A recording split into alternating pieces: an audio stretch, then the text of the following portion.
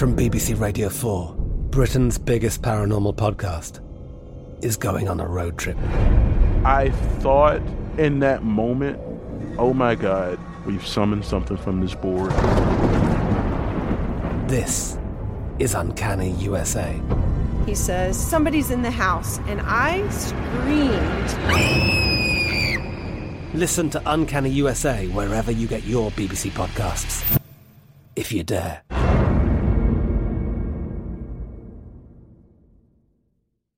This is your moment, your time to shine, your comeback. You're ready for the next step in your career, and you want an education employers respect. So you're not just going back to school, you're coming back with Purdue Global.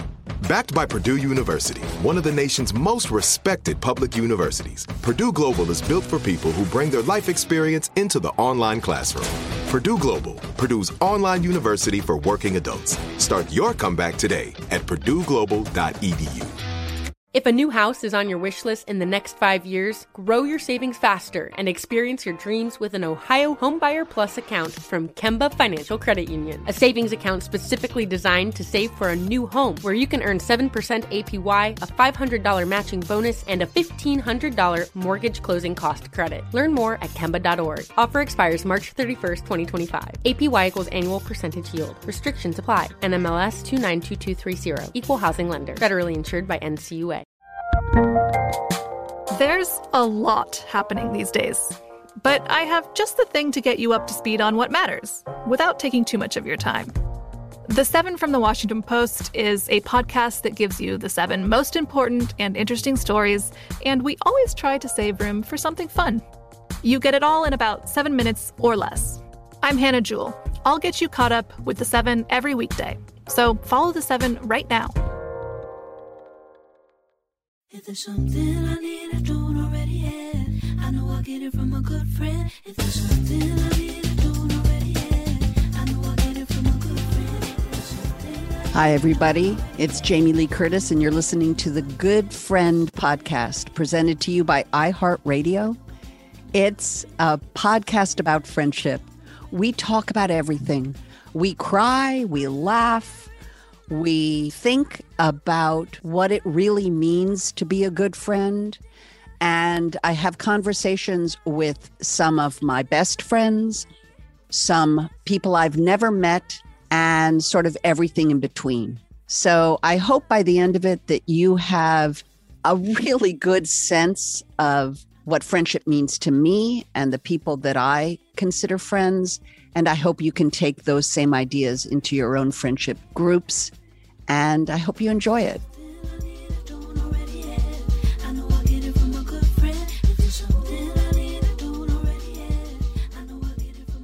Good morning or good day or what, I don't even know what time it is. Yeah, it's great to see you. Yes. Morning for you, afternoon for us. Yes, how lucky for me and my listener. I do believe we have one. So I like to refer to them. I'm not grandiose. I don't pretend I have a billion. I'm content with my one listener. They're loyal and interested, and they lean in, and they will be so excited that my guests today are Mark Nepo and Susan McHenry, a partnership as well as 2 separate artists, 2 people that I have separate relationships with, and people who I consider good friends, even though we've really only met in person a couple times. Yeah. So welcome to the Good Friend podcast, my good friends. Yes, thank you. Thank you. It's wonderful to be with you. And I agree. It's that, that sometimes we know each other deeply in a second, and that lasts forever. Mm-hmm. Yeah. We know each other in a second. And it does take a second for many, many people in many ways. And then there are people who are in each other's orbits, and it takes them forever to actually come together. Yeah. Well, I know I felt that with you immediately or instantly. And that doesn't often happen. No. I'm always struck by it. It is a feeling that happens where I am struck by a connection that is as instantaneous as it has been with both of you. For my uninitiated listener, if you know me at all, if I don't like the word follow or listen, because I'm not a prophet, I'm not I'm a dope fiend and a liar, and many things I have done wrong in my life. So you do not. The whole idea that we in social media we have this word that we follow or that we listen to, like, ugh. I'm not a doctor. I pretend to be one once in a while for money, but I am a human, and my human part is more human because of a book that I have talked about in many circles, in many ways, which is called The Book of Awakening. And it is written by Mark Nepo. And it was our first point of contact, which I just thought was a good way to start talking, which was, how did we find each other? Yeah. And, I feel I so agree with you. Even, I do a lot of teaching and all kinds of things, but I really don't feel like, I feel like we're just keeping company. We're opening up a space. I was struck that the word interview, it literally comes from the French, and it really means the view between. So it's not about one person, oh, tell me. It's about we gather, and together we open up a depth together. And I think that's what happens with friends too, is we go to a different place because of our love of each other. Oh, Mark Nepo. Where does he come up with these things? You know what? He's a poet, and that's the beauty of it. You paint with words. That's, poetry. It's spectacular. I just want to ask you about the Book of Awakening for a second, because we've actually never discussed it, and my listener would be very interested.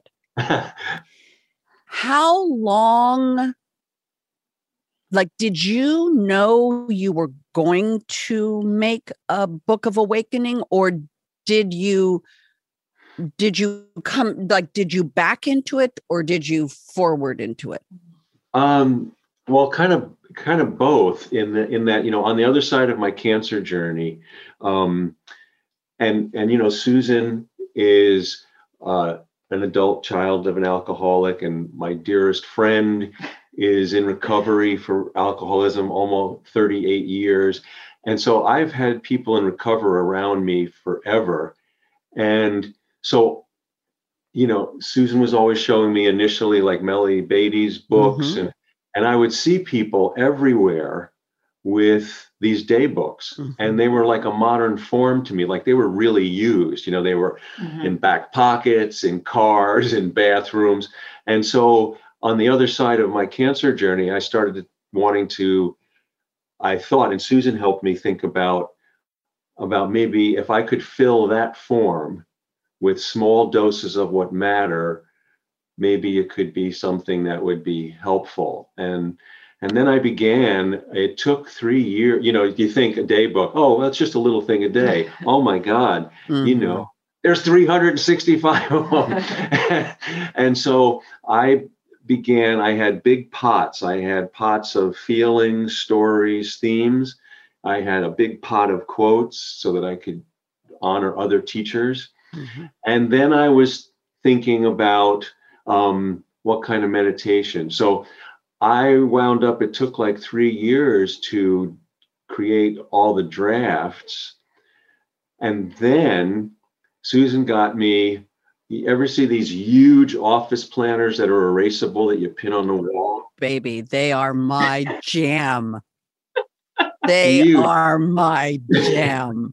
It was epic to figure out a strategy for where would each of these entries go, or how would you order them, or, how would you proceed with forming the book and putting it together? So the dry erase board was So Susan got me that, and I tacked it up on a wall. And then very intuitively, I would just take a look at them and go, well, if this were to be a journey, because you can certainly, as you know, go in anywhere, but if it were to be a journey, what would I start putting across this garden and plant here and plant there? And then that took several months to do. And then it actually took another 8 or 9 months to actually conceive of the meditations and literally try them out. There were a bunch that didn't make it because they just were, when I went to try them, they were like, this is never going to work. I don't want to do this. No one's going to want to do this. And then finally, we had a whole draft. But the interesting thing is that the book was accepted for publication with, was it just 5 entries? Yeah. With 5 entries sent in. Yeah. And that tells me how hungry that publisher knew people were for this meal that they couldn't get anywhere but with you creating it for them. But really what's interesting to me, and of course I didn't know we would go here. I really didn't. I don't have a plan. I have no notes, my dog is at my feet. Your dog is at your feet.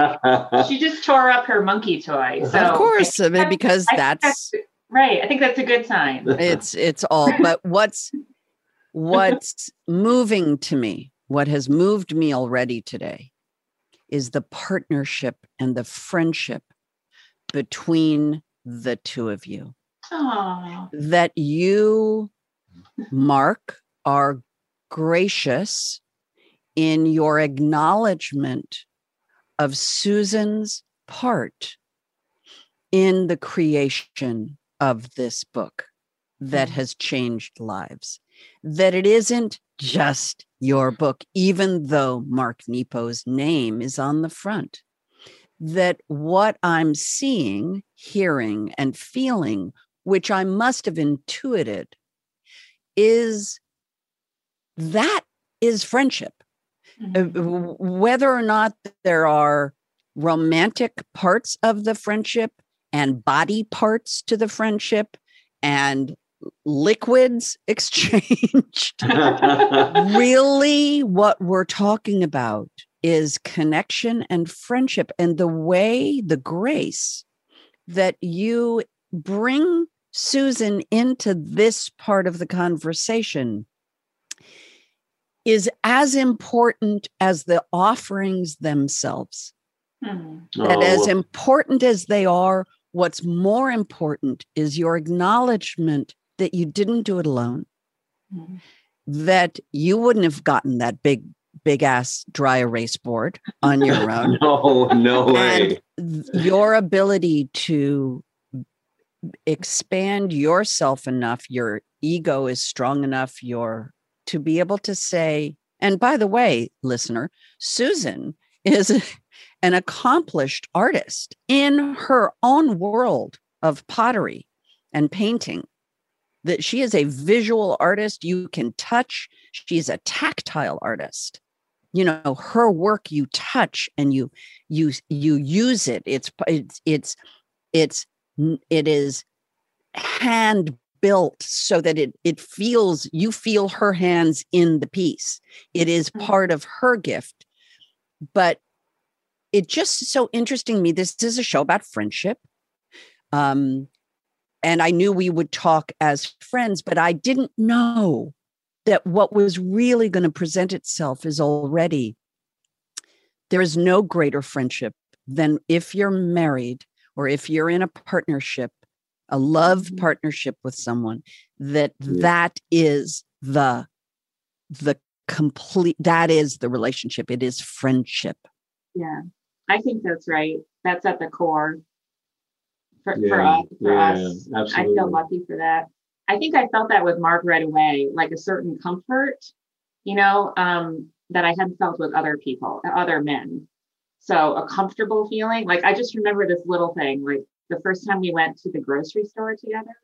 Like, I just remember this feeling of standing in line at the register and being like, oh, I just feel like this doesn't feel like the first time I'm doing this. You know how like everything is, you know, the first time you do everything, it feels like strange. It can feel strange or a little uncomfortable, and it just felt so like natural and comfortable. And I think like that is really for me what friendship is. It's like not having to pretend to be something else with whoever you're with, or not having to hide any parts of yourself, or feel like you have to present yourself in a certain way to be received or accepted. And I think it's rare. I still feel like at this point in my life, it's rare. I can count the people in my life who I feel that level of comfort with. I can count on one hand, or that I have felt throughout my life. I think it's a rare thing. But isn't that sad and beautiful at the same time? I mean, I'm weeping. I'm weeping right now because what you just said is everything that we want. Yeah. I want you to see me and want to know me. Yeah. And I don't have to pretend to be something I am not in order to get your attention and gaze. Right. And the idea that we spend, when you say it's so rare, it makes me sad that it's so rare. Yeah, I know. That we walk around in these masks and costumes of our lives when all we want is to be seen. Yeah. To be seen and heard and held and honored. Oh, now I'm going to cry.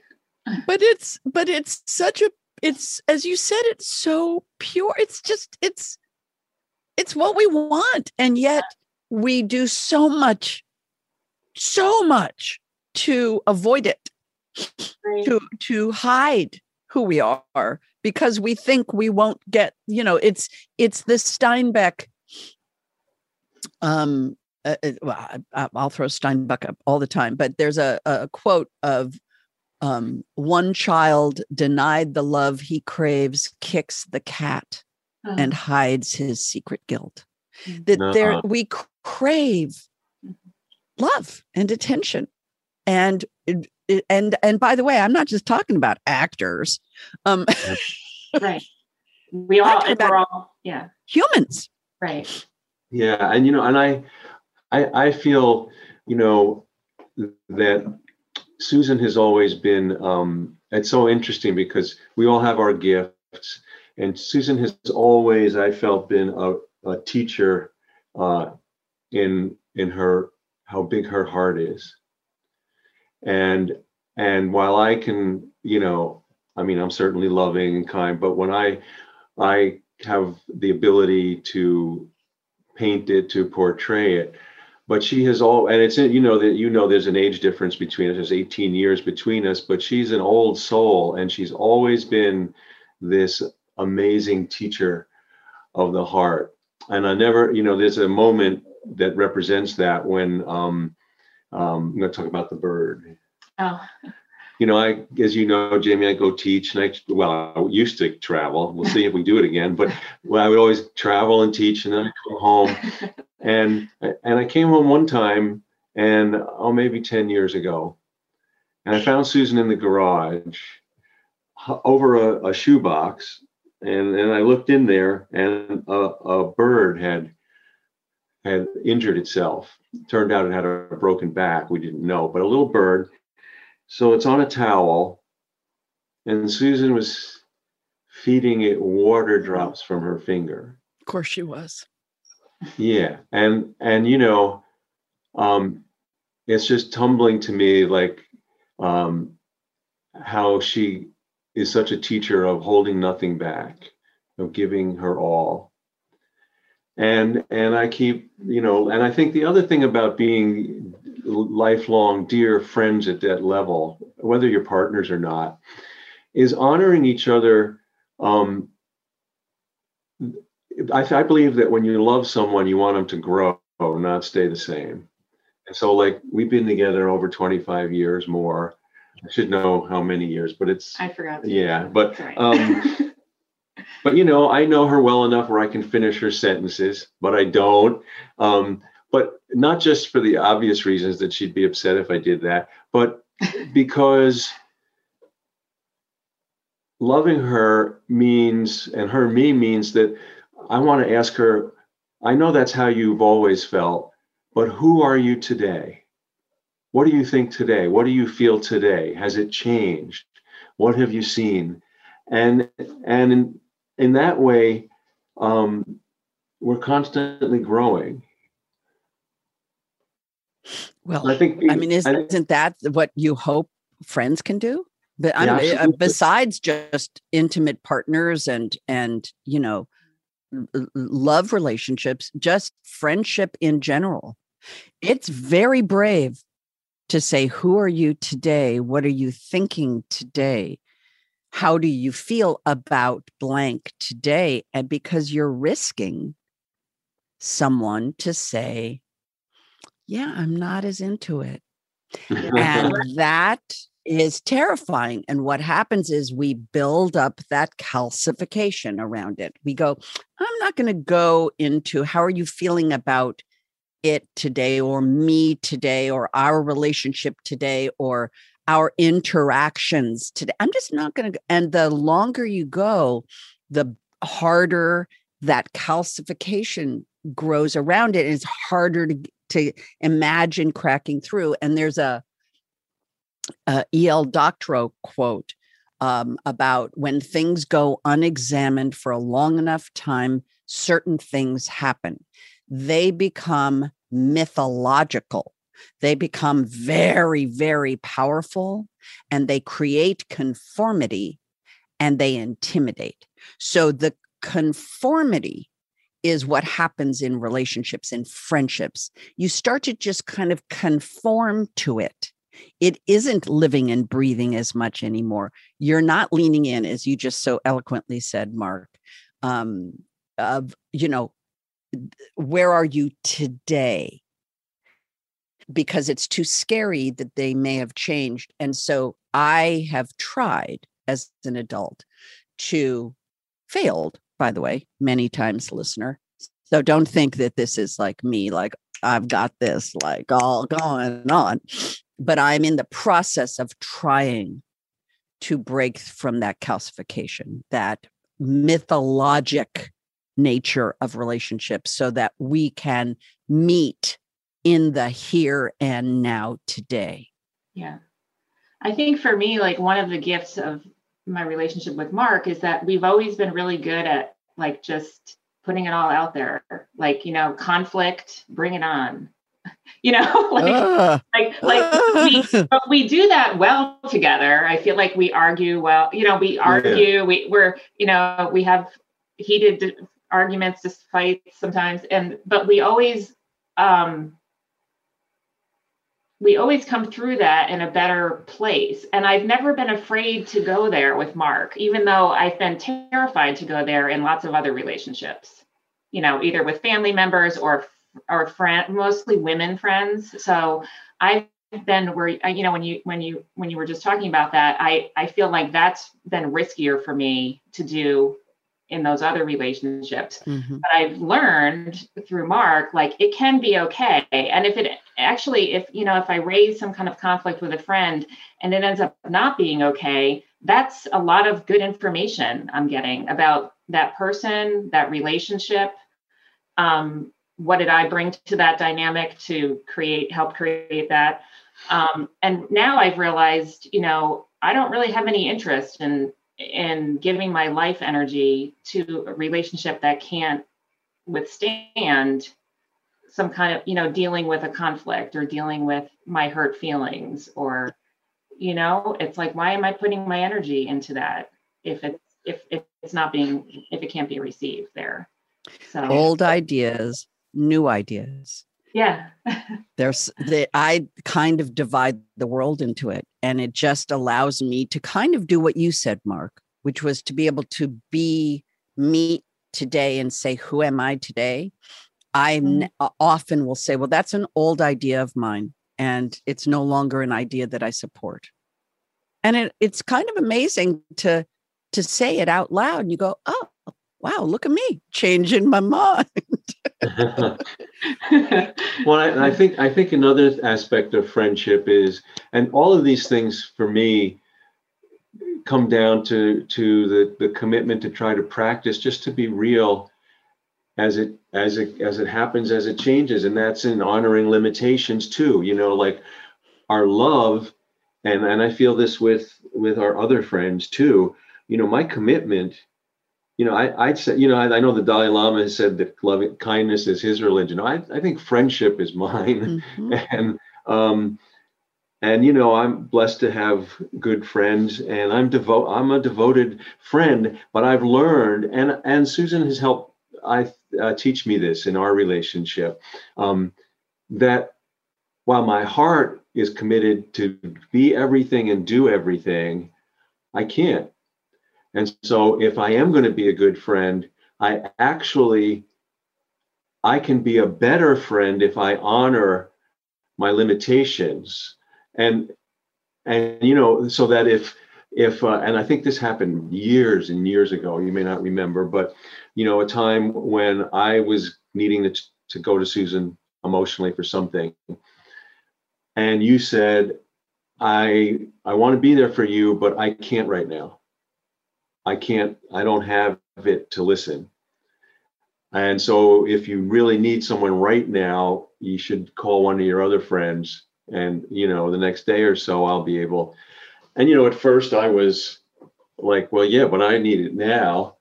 And then I said, no, this breaks this romantic notion in our society that we're going to be all things at all times to each other. And actually, it's when we pretend that we can be there and we can't, that we do good poorly. And it's actually worse, So that's led to us, like, when each of us wants to be there for each other and we can't be, well, we're never really happy about it, but we honor it. And it's actually better to be able to say, okay, I'll call my friend George or Robert now, rather than insist when the other can't. If you physically think about, like if you're carrying something and say, okay, do you have it? Do you have that end of that 200-pound thing? Well, I got to sit. If it's real, yes. If not, I can damage both of us if I say that I can when I can't. If there's something I need, I don't already have. I know I'll get it from a good friend. We'll be right back with more Good Friend after this quick break, so stick around.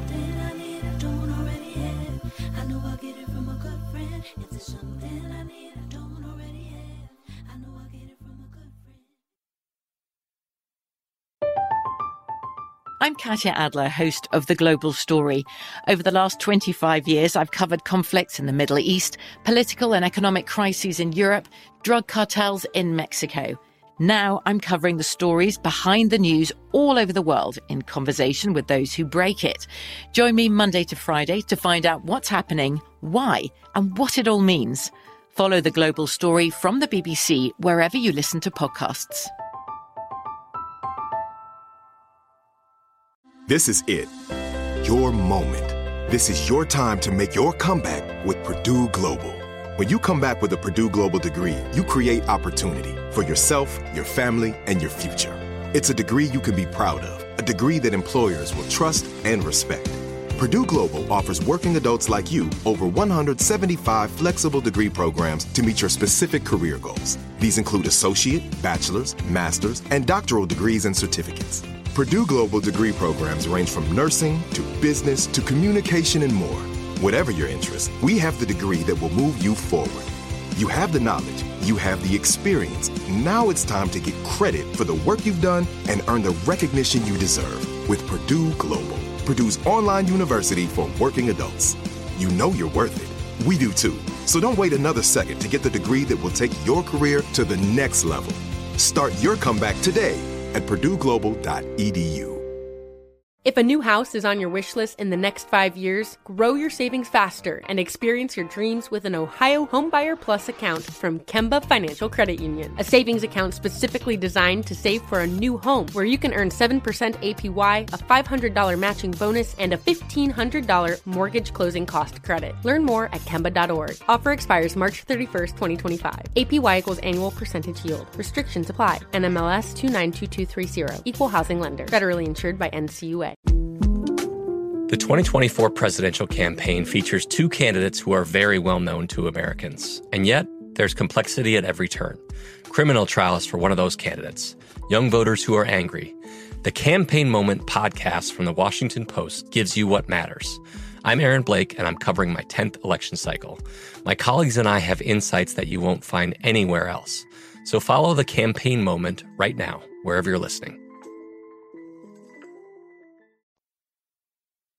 I think that may be the most profound thing I've heard in 32 interviews, which is the ability to acknowledge that you can't be all things as a friend to everyone. You can't. And that accepting your own limitations is the greatest act of friendship in a way. Being, many of us, and I'm sure me, we kind of get into that false ego pride of like, I'm solid and therefore bring it, which is just actually a lack of boundaries. It's some desperate need on my part to be everything for everyone, which is impossible. And as you said, which you used incredible words for, that in a way, if you say you can do something and you can't, it's actually harming them. Like it's kind of under the guise of goodness, but it's not, because you're not really able to. And I know my listener has done this. And I dare say if that listener tells another listener, they would say, oh yeah, me too. Which is that immediate thing of like, we don't have the courage to say, you know what, I cannot handle this right now. Yeah. What we say is like, okay, I'm really stressed out, but okay, what is it? And then we're not really listening with an open heart. We're listening with a kind of controlled experience in a way that doesn't really serve the person. I think you're better served if you can actually say the thing you said, which is, again, the gift in your partnership, in your friendship that came from you that Mark just articulated. It's extraordinary. It's an extraordinary concept. It reminds me of when you were speaking about that and when Jamie was just speaking, it reminded me of that statement you made once when you were teaching somewhere, where you said, do you want to be good or do you want to be true? And how often those things are at odds with each other. Yeah. Yeah. And that's been that's been a great teacher for me.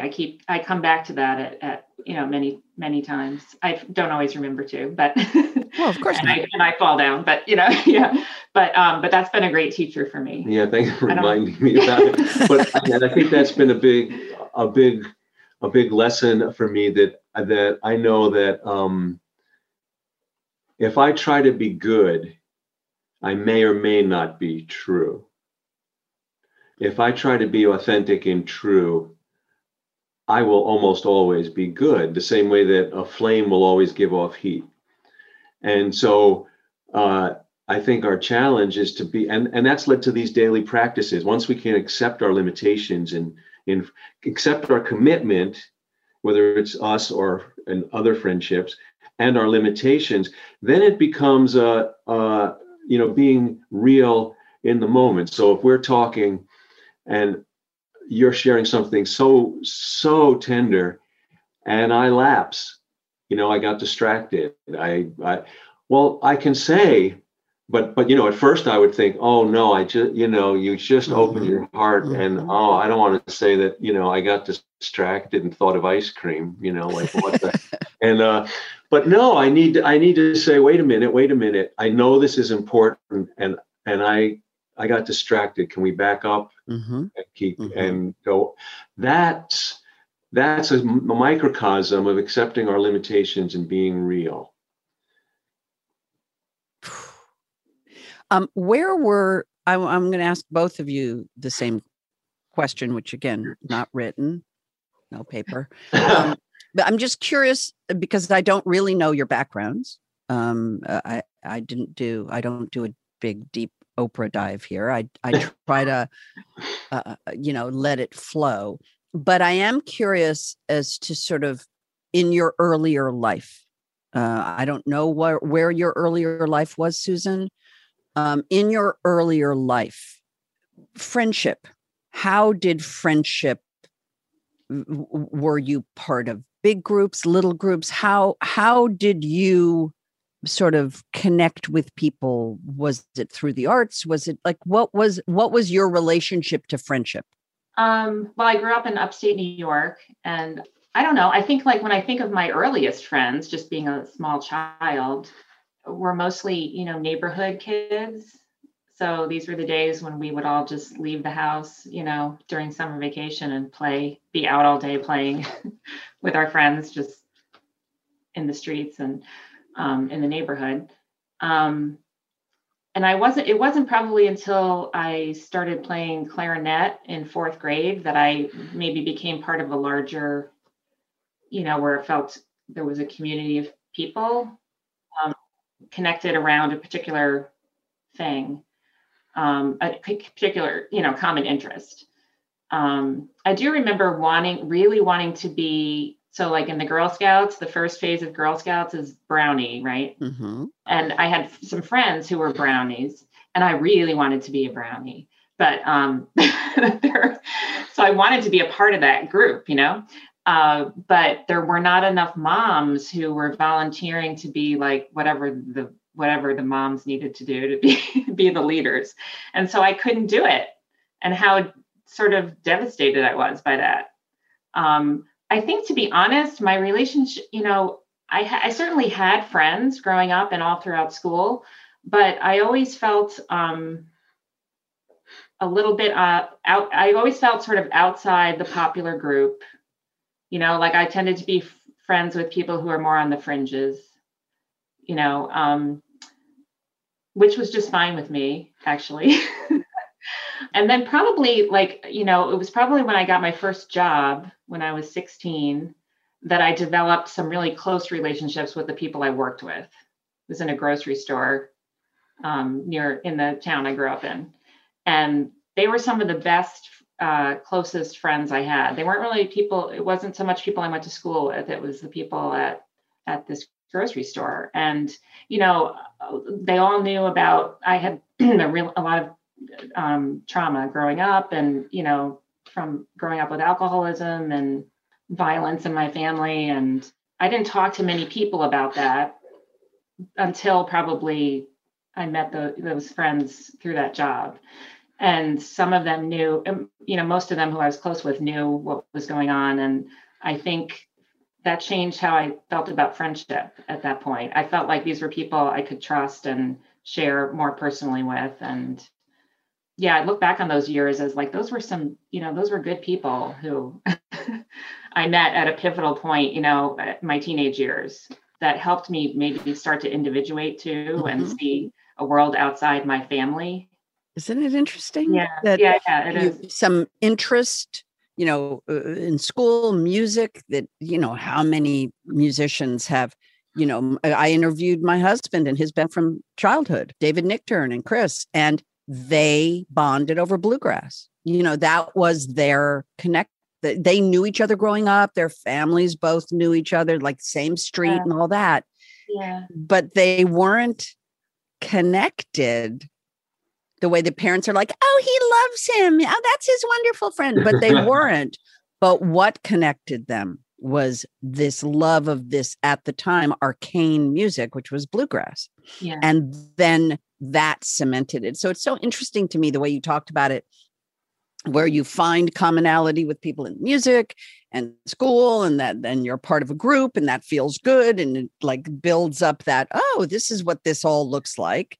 Right. But then being in this job more now as in starting to individuate from your family and everything. And then you end up bonding with people because you start to expose yourself and tell the truth. Yeah. They listen, they respect it, they hold it. Yeah. It's a safe space. And it's just such a perfect description of how friendships are built and nurtured and developed as a young and I person. think that I hadn't, until you asked, I hadn't really thought about that, about them representing, that sort of a shift happening in me at that time, and maybe how I was learning to view what real friendship looks like, and how that enabled me to see that. So, and then the kind of person that you are in your partnership with Mark, and my seeing that beautiful interchange between the two of you is just to see. It just gives me a little sketch of how did you end up sitting where you are. And Mark, what about you in your early life? Yeah, and let me just also, as you were mentioning about safety, that the word friendship actually comes, the root of the word means place of high safety. Place of high safety. So for me, I grew up I didn't have addiction in my family, but I had a lot of dysfunction and a lot of difficulty. That both my parents are gone now, about 6 or 7 years. But in high school, I was not a loner, but I didn't really have any friends that I would call a real friendship till I got to college. I did feel like I grew up on Long Island outside of New York City, and I experienced a lot of anti-Semitism as a kid. And so I was, on the basketball team, and I was kind of visible to lots of people, but I felt very alone in all that. I felt like very alone in a crowd. And really, when I think back, I never thought of it this way till you asked this, but I think the first presence of a true friend was my grandmother, my grandma Minnie in Brooklyn, because she was the first one to really see my soul. I mean, I didn't know those terms back then as a little kid, but she treated me with, I guess you'd say, respect that I felt in her presence, unlike I felt anywhere else in my little life. And I knew that was something that was important that I wanted elsewhere. And when I got to college, I started to have some true friends. And I think I didn't know this then, but certainly with all these years in between, I think because I didn't feel a sense of not physical safety, but emotional safety in my home. And I didn't feel like I could show all parts of myself, that even at an unconscious level, I was always ready to make my friends, my family outside of my home, because I wasn't able to get that in my home. And so friends were always a sacred space for me. And I've had and we all have, I've always been amazed at this and wondered at this, because there are friends that I have where there is nothing they could do that would break our bond, no matter how they would screw up or be hurtful. It was just forever and endless, and we deal with it or whatever. And there have been other friendships along the way where there have been trespasses, and it's been cut like that. And I've always wondered, like, why the one and why the other? And so I think that I have a friend, Robert, who is my oldest friend, over 40 years. He's the one who's in recovery. And we met in graduate school in Albany. Both are poets. And we immediately, it's like our souls knew each other, and we were just meeting this time for the first time. And I have here in Kalamazoo over the last 15 years, I have a men's group that I'm a part of, 7 of us. And boy, we've become like brothers. Mm-hmm. Just like it's just been so important to me and so amazing to, it's a space because I think all of us, the men that I'm talking about, I did finally, by the time my father passed, we had a good closeness. I never got there with my mother. But even so, my father, there are lots of things I admired about him, and I realized that he taught me more since he's died. I never had a model of the kind of man I wanted to be. I kind of had to find that myself. And I think that the other men that I am close to also have that kind of want to say, yeah, I can admire this and that, but this isn't it. That's not what I'm interested in trying to be. I don't see a lot there that makes sense. If there's something I need, I don't already have. I know I'll get it from a good friend. We'll be right back with more Good Friend after this quick break.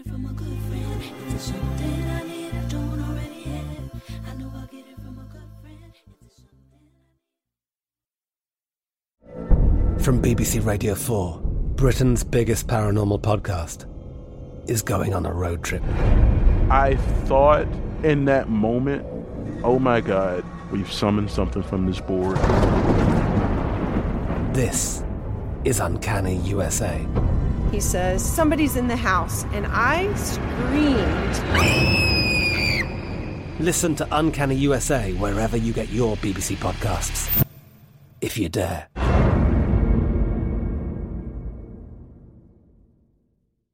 This is it. Your moment. This is your time to make your comeback with Purdue Global. When you come back with a Purdue Global degree, you create opportunity for yourself, your family, and your future. It's a degree you can be proud of, a degree that employers will trust and respect. Purdue Global offers working adults like you over 175 flexible degree programs to meet your specific career goals. These include associate, bachelor's, master's, and doctoral degrees and certificates. Purdue Global degree programs range from nursing to business to communication and more. Whatever your interest, we have the degree that will move you forward. You have the knowledge, you have the experience. Now it's time to get credit for the work you've done and earn the recognition you deserve with Purdue Global, Purdue's online university for working adults. You know you're worth it. We do too. So don't wait another second to get the degree that will take your career to the next level.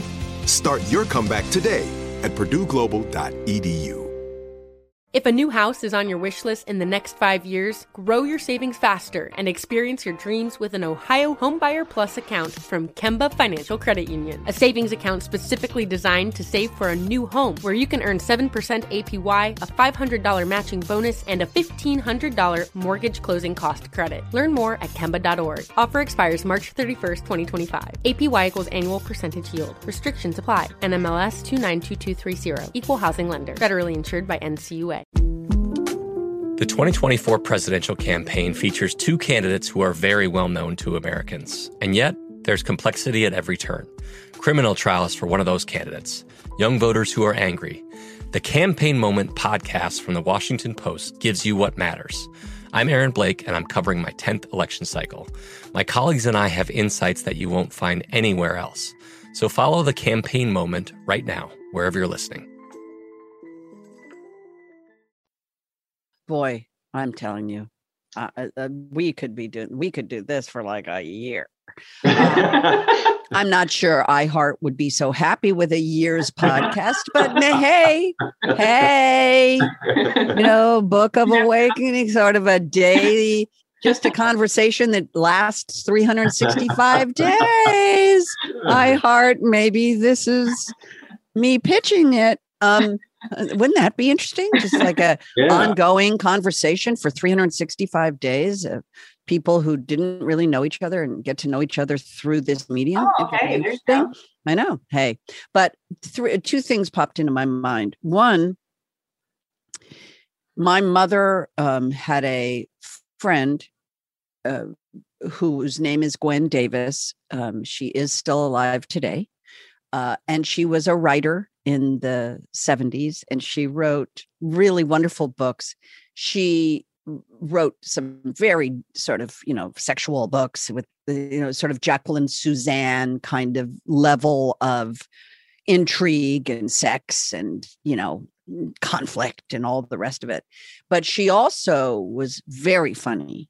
And she wrote a book called How to Live in Suburbia When Your Heart is in the Himalayas. And, she was the reason that I knew about Jack Kornfield. She was the first person to teach me how to meditate, even though it didn't work because I was 18. But she saw me. And like your grandma, this woman saw me. And in the midst of all of the people that I knew at this point, now I was an actor and I was on my own, very young, and with all my family and my beginning of my career and all the rest of it, this is the only person in my entire life who ever looked at me and said, I see you. And I think you're amazing. And I think you have a mind, you're bright, you're creative, you're interesting, and I see it. And by the way, she is a pain in the tuchus. As a person, she is a pain in the tuchus. For my listener, that's bottom in Yiddish. She is a challenging person. She is the smartest girl in the room and has a quick wit and bite, but she's also a pain in the ass. Yeah. And she'd be the first to say it, but people are kind of put off by her.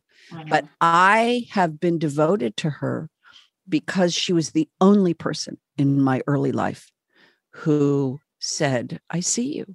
And when I didn't see me at all, when I was just sort of bouncing around, that popped in my mind when you were talking about your grandma. And then, I'm in recovery 22 years now. And I will tell you that your idea of a men's group, the beautiful part of recovery from drug addiction and alcoholism is that you call it recovery, and there are recovery meetings and recovery groups, and you bond with people and you create these very tight, safe spaces where you can all share what you're feeling. If I was smart, I would just open one up for friends and call it girl group and offer the same thing. It doesn't have, but we could all read the Book of Awakening as our sort of text and then talk about our feelings vis-a-vis whatever the offering of the day is from the Book of Awakening. But that safe space to model behavior, to hold mirrors up for each other. Because I didn't have it either, Mark Nepo. I didn't have it. I didn't see it from my mother and how to be with female friends. I certainly didn't see it from my father and how to be male friends. I didn't have that modeling. And I think what you said was profound, that you have that. Yeah. Well, and it's so interesting because, of all the teaching I do and, experience facilitating. So when we first gathered, there was I had given a lot of thought. Does this group need structure? Do we need process? Blah, blah, blah, blah, blah. And, as soon as we got together, because we were all there simply to be who we are and bear witness to each other's lives, it all happened so organically. We didn't need anything. And ever since, all we do it is very basically organically like being in rooms, but everyone takes their turn. We meet once a month. Well, now during COVID, we're on Zoom twice a month, but usually we meet once a month at different people's homes, and everybody takes as long as they want or need to talk about where they are in life, from in this moment to in the big picture. And then, if people want to be mirrored or want anything else, we ask each other, I'm having trouble seeing this. What do you see? And we just go around. And then once a year, we go on retreat together for 3 days. Mm-hmm. We just, get a bed and breakfast and are just there, all of us. But I'll tell you another profound moment in that is that I think speaks to friendship. It was Don with his back that time. And our elder in the group, Don, is 83. And we've been, like I said, we've been meeting for like 15 years. And the first few years, it was wonderful, but we didn't have a whole lot of contact outside of the meetings. And Don, he had, his back went out and he was, out for like a week, and we all checked in, we called. But when we all got back together, he, with real vulnerability, took a risk. And he said, I appreciate you guys calling, but how come none of you came over? Mm. And we all went, oh my God, we didn't. Sorry. Oh, I don't know why. What happened? And from that point forward, we haven't been a group of friends checking in on each other's lives. We've been in each other's lives. And, he took the risk to with tremble in his throat, to be real honest about that. And it changed everything. Isn't that spectacular? Isn't that just spectacular? Yeah.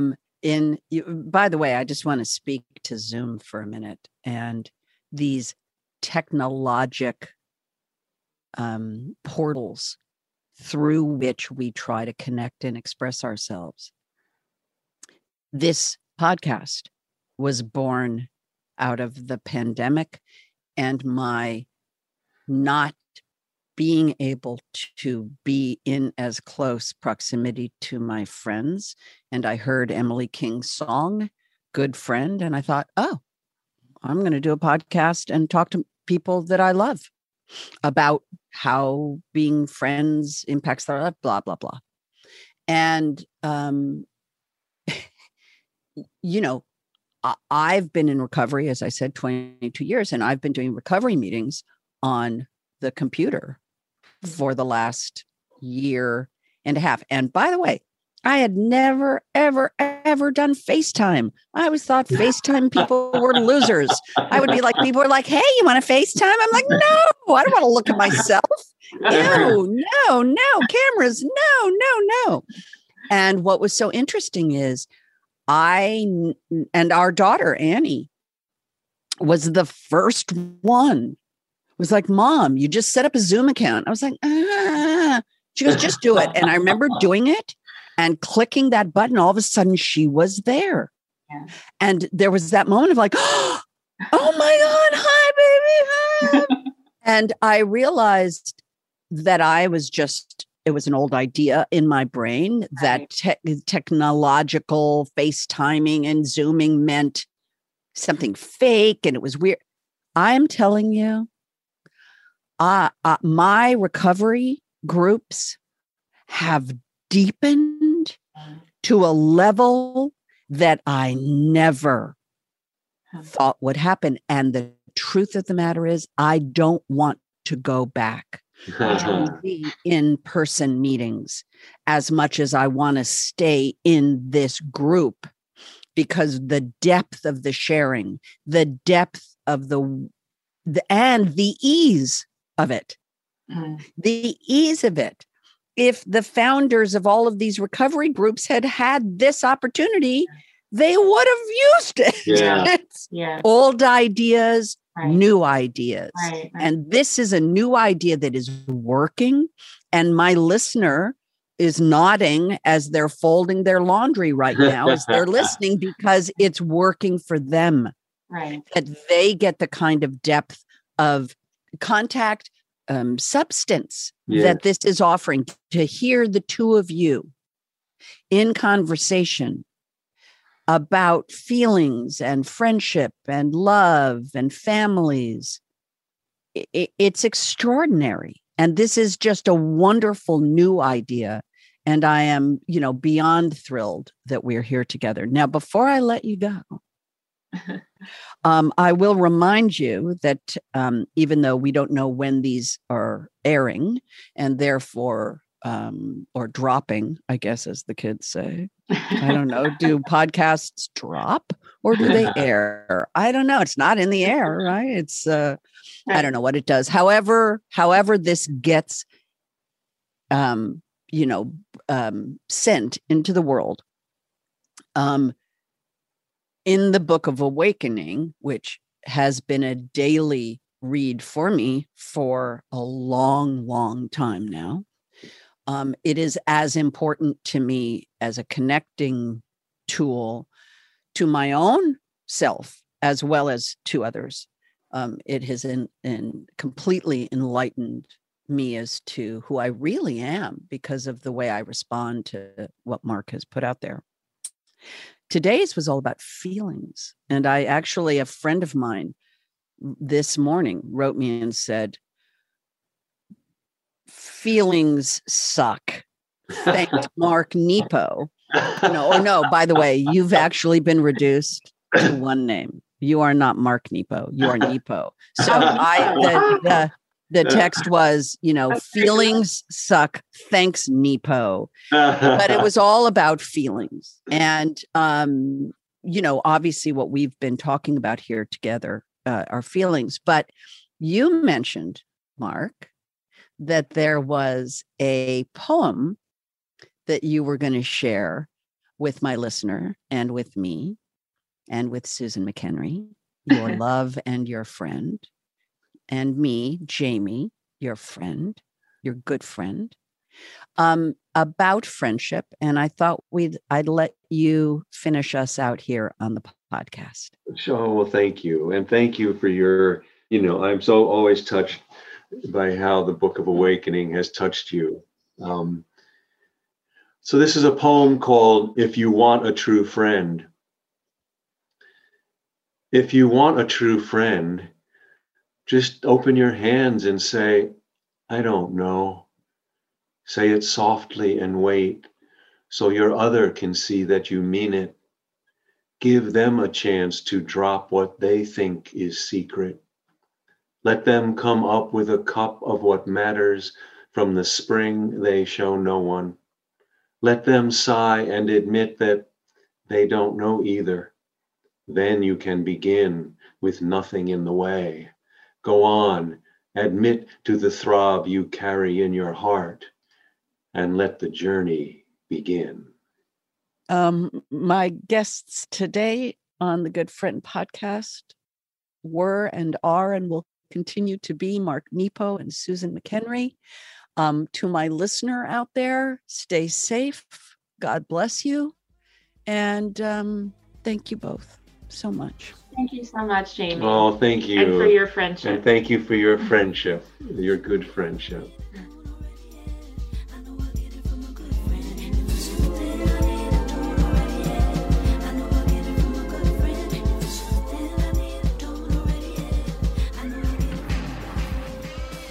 Good Friend is produced by Dylan Fagan and is a production of iHeartRadio.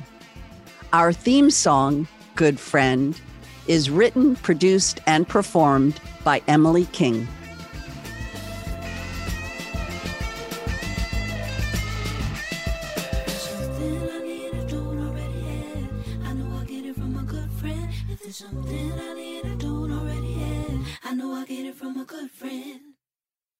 For more podcasts from iHeartRadio, visit the iHeartRadio app, Apple Podcasts, or wherever you listen to your favorite shows. I'm Katya Adler, host of The Global Story. Over the last 25 years, I've covered conflicts in the Middle East, political and economic crises in Europe, drug cartels in Mexico. Now I'm covering the stories behind the news all over the world in conversation with those who break it. Join me Monday to Friday to find out what's happening, why, and what it all means. Follow The Global Story from the BBC wherever you listen to podcasts. If a new house is on your wish list in the next 5 years, grow your savings faster and experience your dreams with an Ohio Homebuyer Plus account from Kemba Financial Credit Union. A savings account specifically designed to save for a new home, where you can earn 7% APY, a $500 matching bonus, and a $1,500 mortgage closing cost credit. Learn more at Kemba.org. Offer expires March 31st, 2025. APY equals annual percentage yield. Restrictions apply. NMLS 292230. Equal housing lender. Federally insured by NCUA. Xumo Play is your destination for endless entertainment. With a diverse lineup of 350 plus live channels, movies, and full TV series, you'll easily find something to watch right away. And the best part? It's all free. Love music? Get lost in the 90s with iHeart 90s. Dance away with hip-hop beats and more on the iHeartRadio music channels. No logins, no signups, no accounts, no hassle. So what are you waiting for? Start streaming at play.xumo.com or download from the app and Google Play stores today. All you can stream with Xumo Play.